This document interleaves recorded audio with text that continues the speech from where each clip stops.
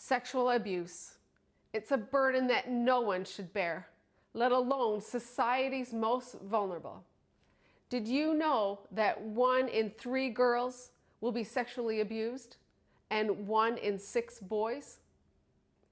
95% of all abusers are known and trusted by their victims. My next guest is a survivor of sexual abuse and has founded the organization Little Warriors Be Brave Ranch for society's most vulnerable. Welcome to this segment of Contagious Courage with VN.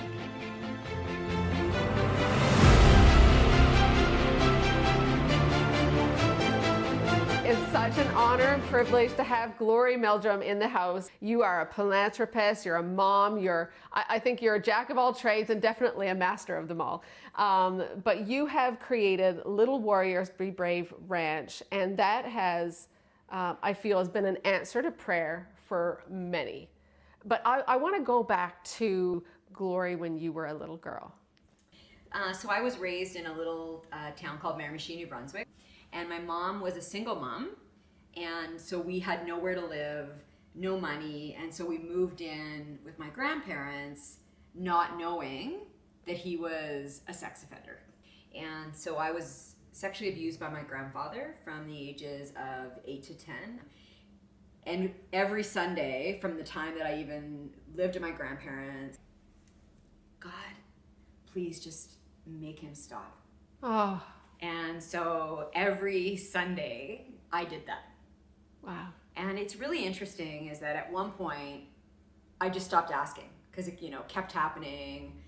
And I said to God, okay, well, if I can't have that, can you send me someone that loves me? And I know that sounds really sad, but I really never felt loved as a kid. And it would take a while for God to answer that prayer. And it was when I finally met my husband, Gary, in university. Wow. That is really the first time that someone loved me and all of me. Because I was sexually abused, my family kind of disowned me. I was all of a sudden like nothing. Right, because you had said when you finally spoke up, your family actually sided with the accuser, and you've suffered from PTSD and anxiety from that. Like, how much of an impact did that have on your life? To be honest, it's one thing to be violated. It's another thing to be abandoned. And I'll be very candid, if I had to pick one or the other, I would pick the abuse. And so by the time I was 12, I sat on my father's bathroom floor because my parents were divorced since I was 2, and I had my dad's razor next to my wrist. And I went into that bathroom and I was either dead or alive, and it was 50-50. And by the grace of God, that's the day I became a little warrior. Yes. And all I did was fight to stay alive. In your healing journey, how much has forgiveness played a part in this? And the second part of that is how much healing is happening as a result of what you're building with Little Warriors? So when it comes to forgiveness, this is my take on it, and just from my own experience, is that I've forgiven my grandfather and my family, but I don't forget it. And I did not do it for them. Yes. I did it to set myself free. I did not want him to own another day of my life. And he actually died. My grandfather died 90 days after I built the ranch. Pretty crazy timing. And at that time, the last bit of energy that he held within my body was gone. Because it took me all of my life to get rid of his energy in me. It's crazy. And it wasn't until he died. So forgiveness for me, you could do anything to me. I love everyone, right? Doesn't mean I want to hang out with everyone. I'm really particular with who's kind of in my tribe. And, those are people of great depth and love and faith that I surround myself with and positive. So, forgiveness for me is about setting my own self free. Yes. I will tell you that, I said that things changed for me 2 years ago. I got diagnosed with cervical cancer. if I look at the first time that I almost took my life, it wasn't as bad as this time. Wow. So when I got diagnosed, I had no symptoms, went for a pap test, and I had like full-blown stage 3 cervical cancer in the place that I got raped from HPV, which there's a good chance that I got it from him. So I ended up in a treatment center in the US. I was at the psychologist every week, the psychiatrist every week. And it's interesting is that I've always had faith, but not like I do now. Wow. And it'll be interesting, the mirror of the bathroom. And this is so crazy. It was in my bathtub. So I'm a bath girl. Like I bath at least once a day because I love what calms me down because I have severe anxiety and PTSD and it's my thing.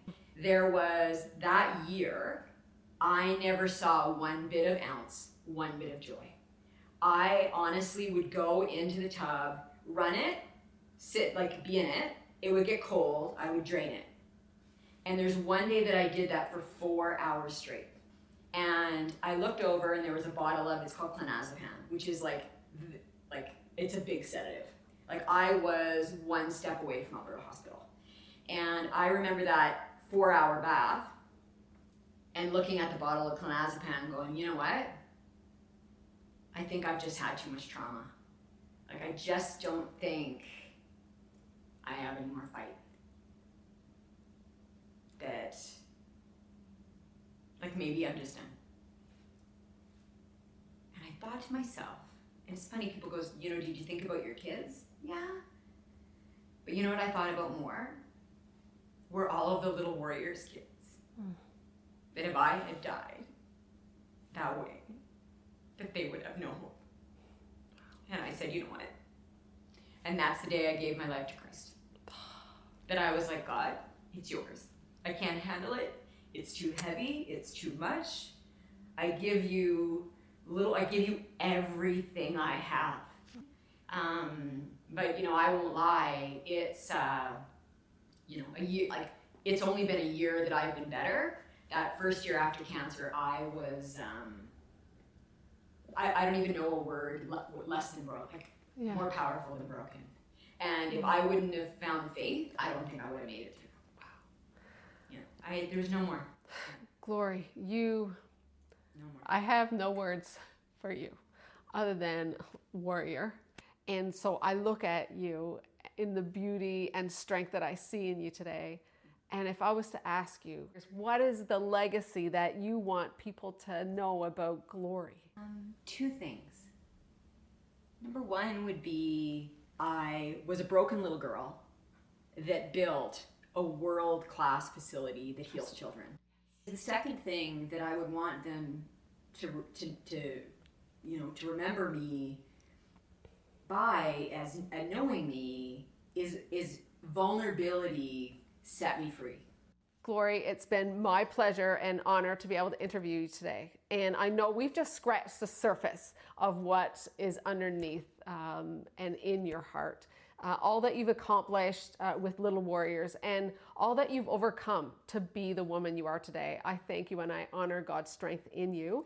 And for more from Glory, please join us at the Let's Talk Hope Conference coming up January 29th at the Coast Edmonton Plaza Hotel. If you don't have your tickets, please, I'll have a link in the description of this video for where you can get your tickets, where you can connect with Glory. But also I just want to thank Glory for her contagious courage. I know I've been encouraged and inspired today on a level that you have no idea. And I know a lot of other people watching today will feel the same. And all that's left to say is not to us, O Lord, not to us, but to you in your name goes all the honor and glory for his unfailing love and faithfulness. Thank you. Bye for now.